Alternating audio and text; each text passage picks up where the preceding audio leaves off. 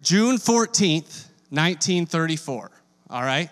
June 14th, 1934. A man was born on that day that would later matter in my life, okay? I was actually working on the other side of these doors in this hallway in the closet back there, and my dad called me, and he said, hey, 061434. And I said, what? Like, that's literally how he started the conversation. That's not how my dad starts conversations. And I said, okay, what? And he said, the car, the unlock code on the side of the car. See, I got my car from my dad, my new car.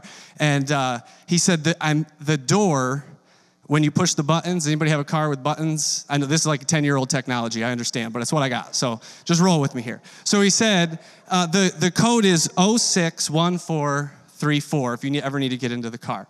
And I'm like, okay, sure. And then he said, listen, I think it's the first owner's birthday. I think his birthday was June 14th, 1934. So he used it to program the thing. Now listen, before we keep going, I changed the number, okay?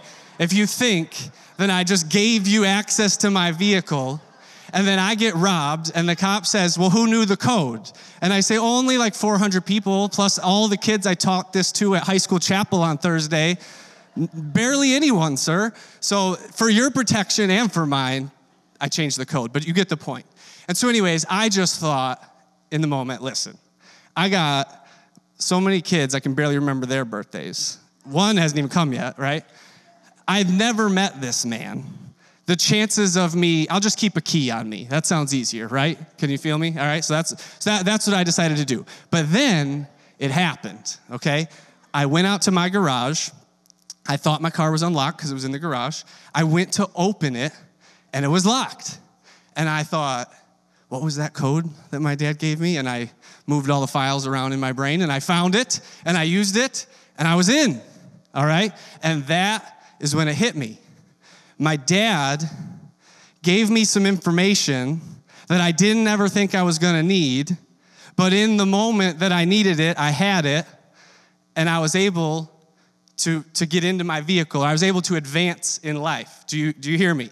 You hear what I'm saying, okay? So this is a perfect segue for what I'd like to talk to you about today. This morning, I want to talk about how God gives us what we need when we need it, but he also gives us what we need long before we'll ever need it, right? If we're willing to get into his word and fill up with it, all right? So let me pray, and then I have just 3 points, no poem, but 3 points, and then we're going to continue in some worship today. But Jesus, I thank you that you are our Savior, that you showed us the Father with your life, that through the Holy Spirit, we have the ability to just live and move and have our being. And so I ask that this morning these words would not be my words but yours, and that you would show us how we can get into your word, we can build ourselves up, and then when we need it most, we can access the richness of your wisdom and your glory. Amen. All right, if you have your Bibles, turn to Proverbs 3, please. If you don't, we will have the words on the screen. But Proverbs was written by a guy named Solomon. Solomon was king over Israel. His dad was King David. You might know some of these names, you might not, so that's why I'm just doing a little review. And Solomon was the wisest man that ever lived. In fact, I just read through 1st and 2nd Kings in my Message translation. It's very, readable. And I'm reading the story, and he says, God takes Solomon to the side, and he says, what would you have? Well, name one thing, and I'll give it to you. And in the Message translation, Eugene Peterson says, give me a God-listening ear that I might rule your people well. Okay, that's what Solomon said.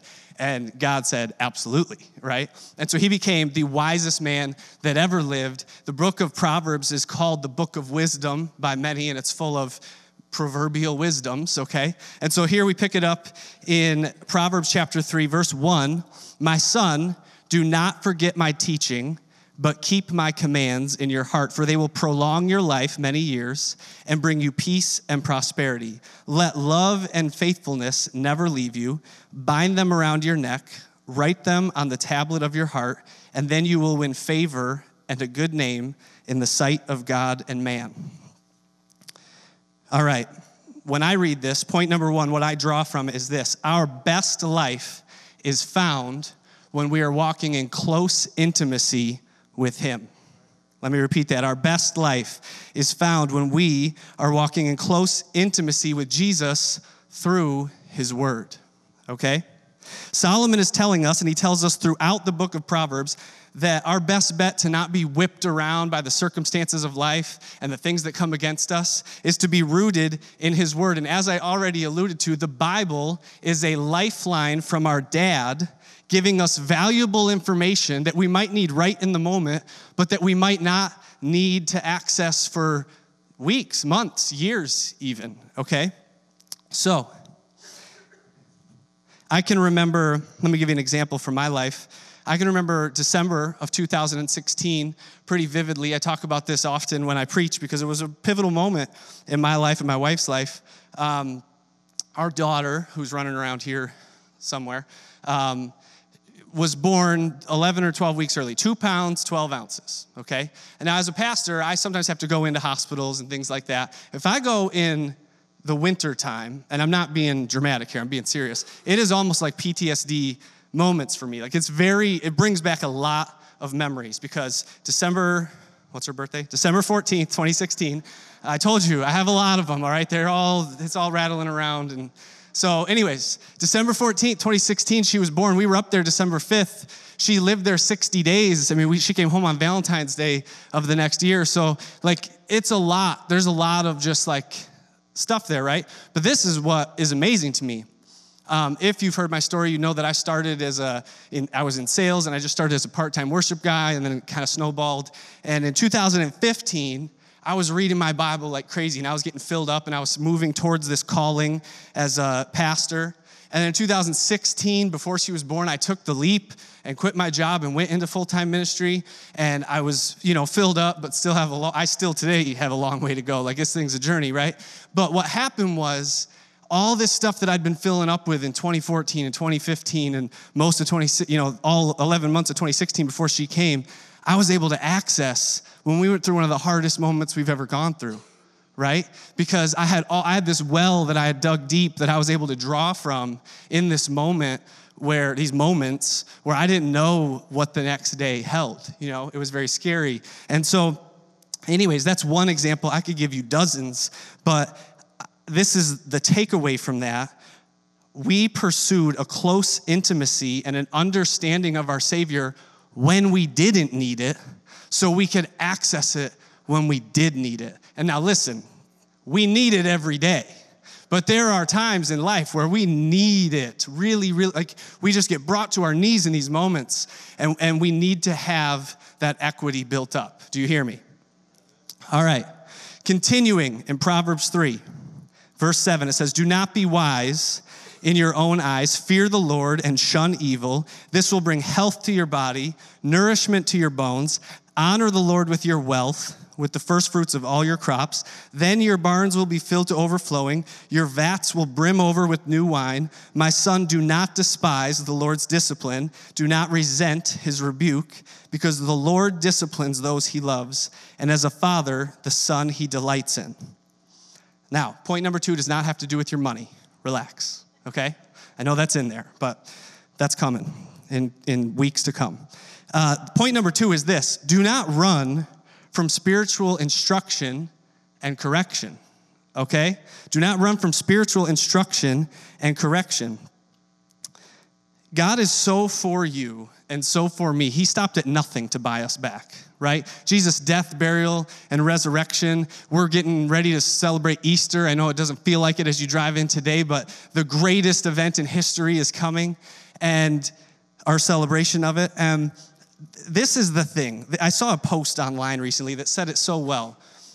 When we run from spiritual correction and instruction, this is really how I would sum it up, or this person, I don't remember who it was, but it said, if it grieves God's heart, why are you so sure it will fulfill yours? It won't. Let me say it again for the people in the back. If it grieves God's heart, why are you so sure it will fulfill yours? It won't. We need to trust him, and we need to trust his teaching. God only corrects out of love, never out of anger, never out of emotion. He's not imperfect like we are, right? We do our best, but we fall short as parents, and sometimes we correct. Maybe the correction is right, but the way we do it's wrong. Motives matter, right? But God never does. Now, I know this might shock some of you, but I was a pretty rebellious teenager, okay? Stop laughing. Who laughed? I'm just kidding. I was a very rebellious teenager. In fact, something that happens to me all the time happened today. Someone came up to me and said, "Are you Quint from the punk band?" I won't say the name because then you'll go Google it and then it'll be embarrassing for me later. "From 2004? I'm kidding. That's literally happened to me once since 2004 today, okay? But it was pretty funny. So I said, "Yes, I am. Let's move on with the conversation. What else can we talk about?"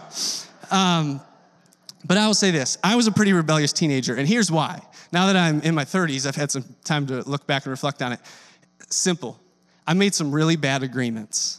I viewed authority as an obstacle, okay? I made the decision. Authority didn't have my best in mind. They had their best in mind.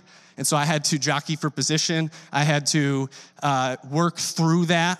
It was actually a hindrance I had to overcome. Just bad agreements, okay? I bought the lie that my parents' that my parents' intentions weren't my best, weren't for my best, okay? And it was just wrong. It's just not true, all right? And so I behaved in a way that was not in line with the truest thing about my parents. I behaved in a way that was not in line with the truest thing about my parents. How often do we do that, right? How often do we behave in a way that is not in line with the truest thing about our Father in heaven, right? He is so for you, and he is only good, and we cannot run from spiritual instruction and spiritual correction, and it's important that we come to church and that we hear from his word, from a spiritual guide that we call a pastor, and it's important that we are pursuing that close intimacy with him like we talked about in point number 1. So I would sum it up this way. We need to properly align our agreements about our Father, and we do that by sitting in a setting like this, sitting in small groups, and by pursuing our relationship with him. All right? Point number 3, and then we're going to head back into some worship this morning. For point number 3, we're going to go over a few pages to the book of Psalms. We're going to read from Solomon's dad. Like I said, Solomon's dad was King David. He wrote a lot of the Psalms, like most of them. And in Psalm 145, he says it this way. And let me, before I go on, if you're here today and you think, like, this is pretty basic, Quint. Like, this is, like, I get it. You said you're still learning and stuff, but this is pretty basic. Listen, this is from the Apostle Paul. I tricked you. The Apostle Paul, Colossians chapter 1, the Message translation. I love this translation. As I read it one day, it just made me stop right in my tracks. He says, "We preach Christ, warning people not to add to the message. We teach in a spirit of profound common sense so that we can bring each person to maturity.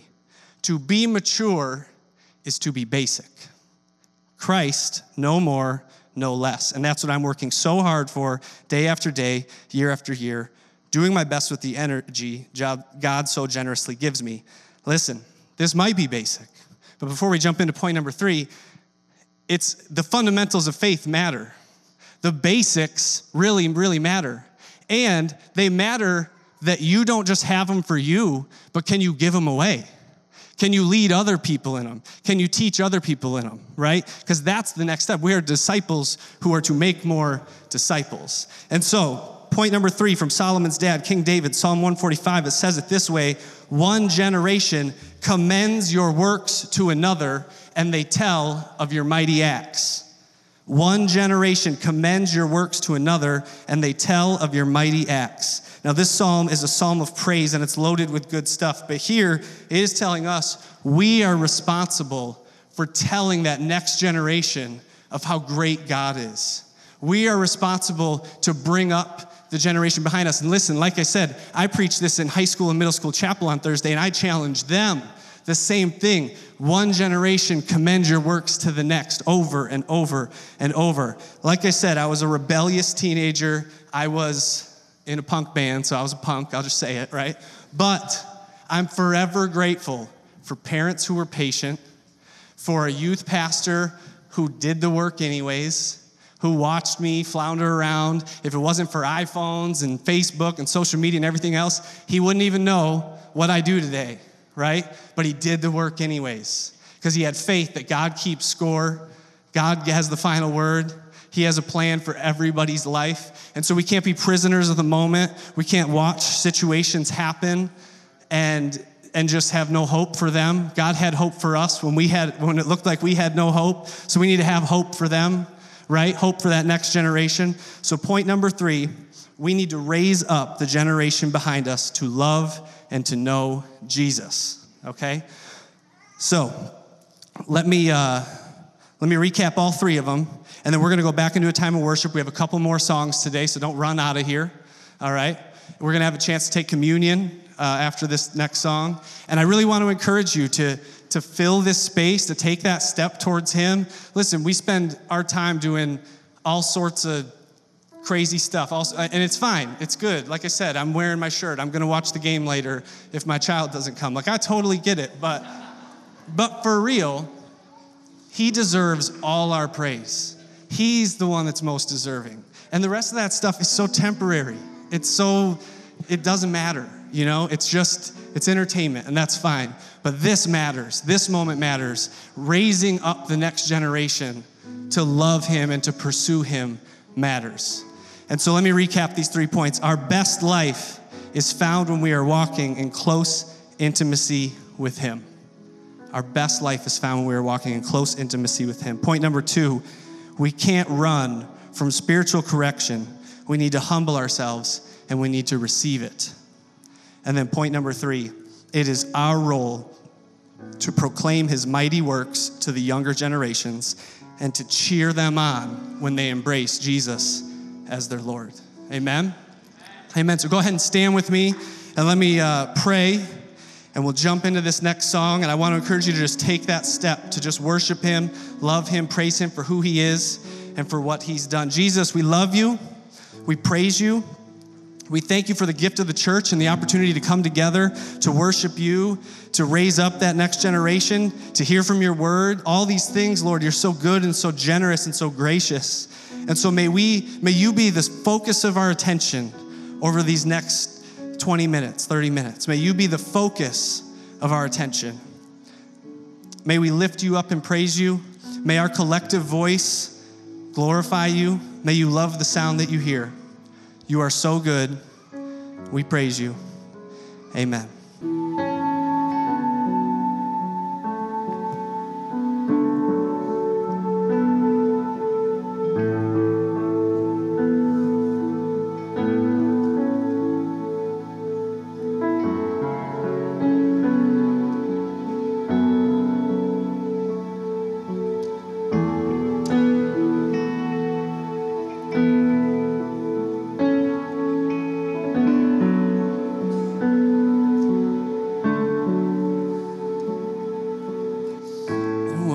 A moment when the lights went out, when death acclaimed its victory. The King of love had given up His life, the darkest day in history. There on a cross they made for sinners. Curse His blood atoned. One final breath and it was finished. But not the end we could have known. For the earth began to shake, and the veil was torn. That sacrifice was made as the heavens roar.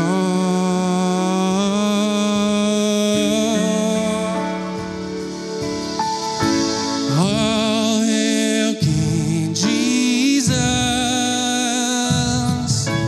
All hail Lord of heaven and earth.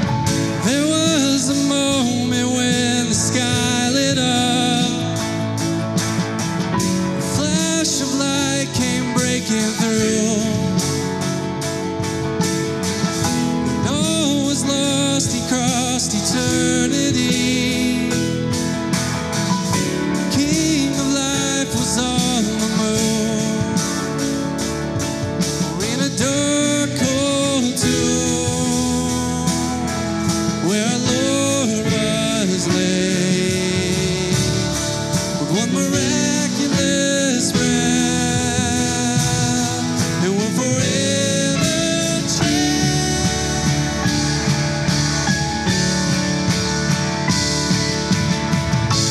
oh, hail King Jesus. Oh, hail the Lord of heaven and earth. Oh, hail King Jesus. Oh, hail the Savior of the world. Oh, hail King Jesus. Oh, hail the Lord of heaven and earth. Oh, hail King Jesus. Oh, hail the Savior of the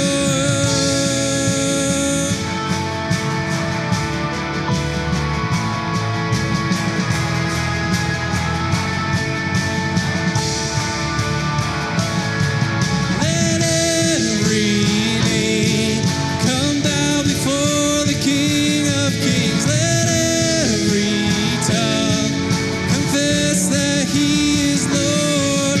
Lift up your shout. Let us join with all of heaven, singing, holy.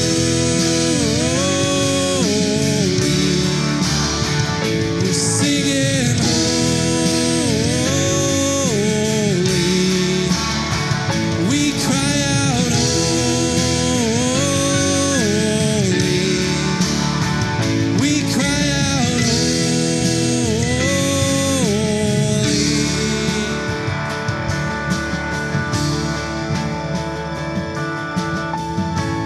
Oh, hail King Jesus.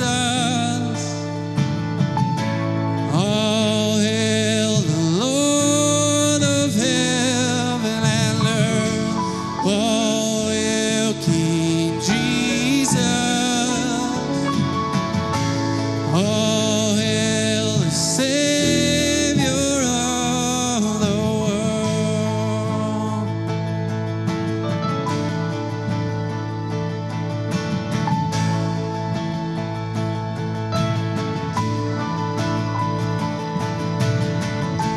Oh, hail King Jesus. Just sing that out. Oh, hail King Jesus. Oh, hail King Jesus. Oh, hail King Jesus. Oh, hail King Jesus. Oh, hail the Lord of heaven and earth. Oh, hail King Jesus. Oh, hail the Savior of the world. Oh, hail King Jesus. Oh, hail the Lord of heaven and earth. Oh, hail King Jesus. Oh, hail the Savior of the world. Amen. Just give a shout of praise in this place this morning.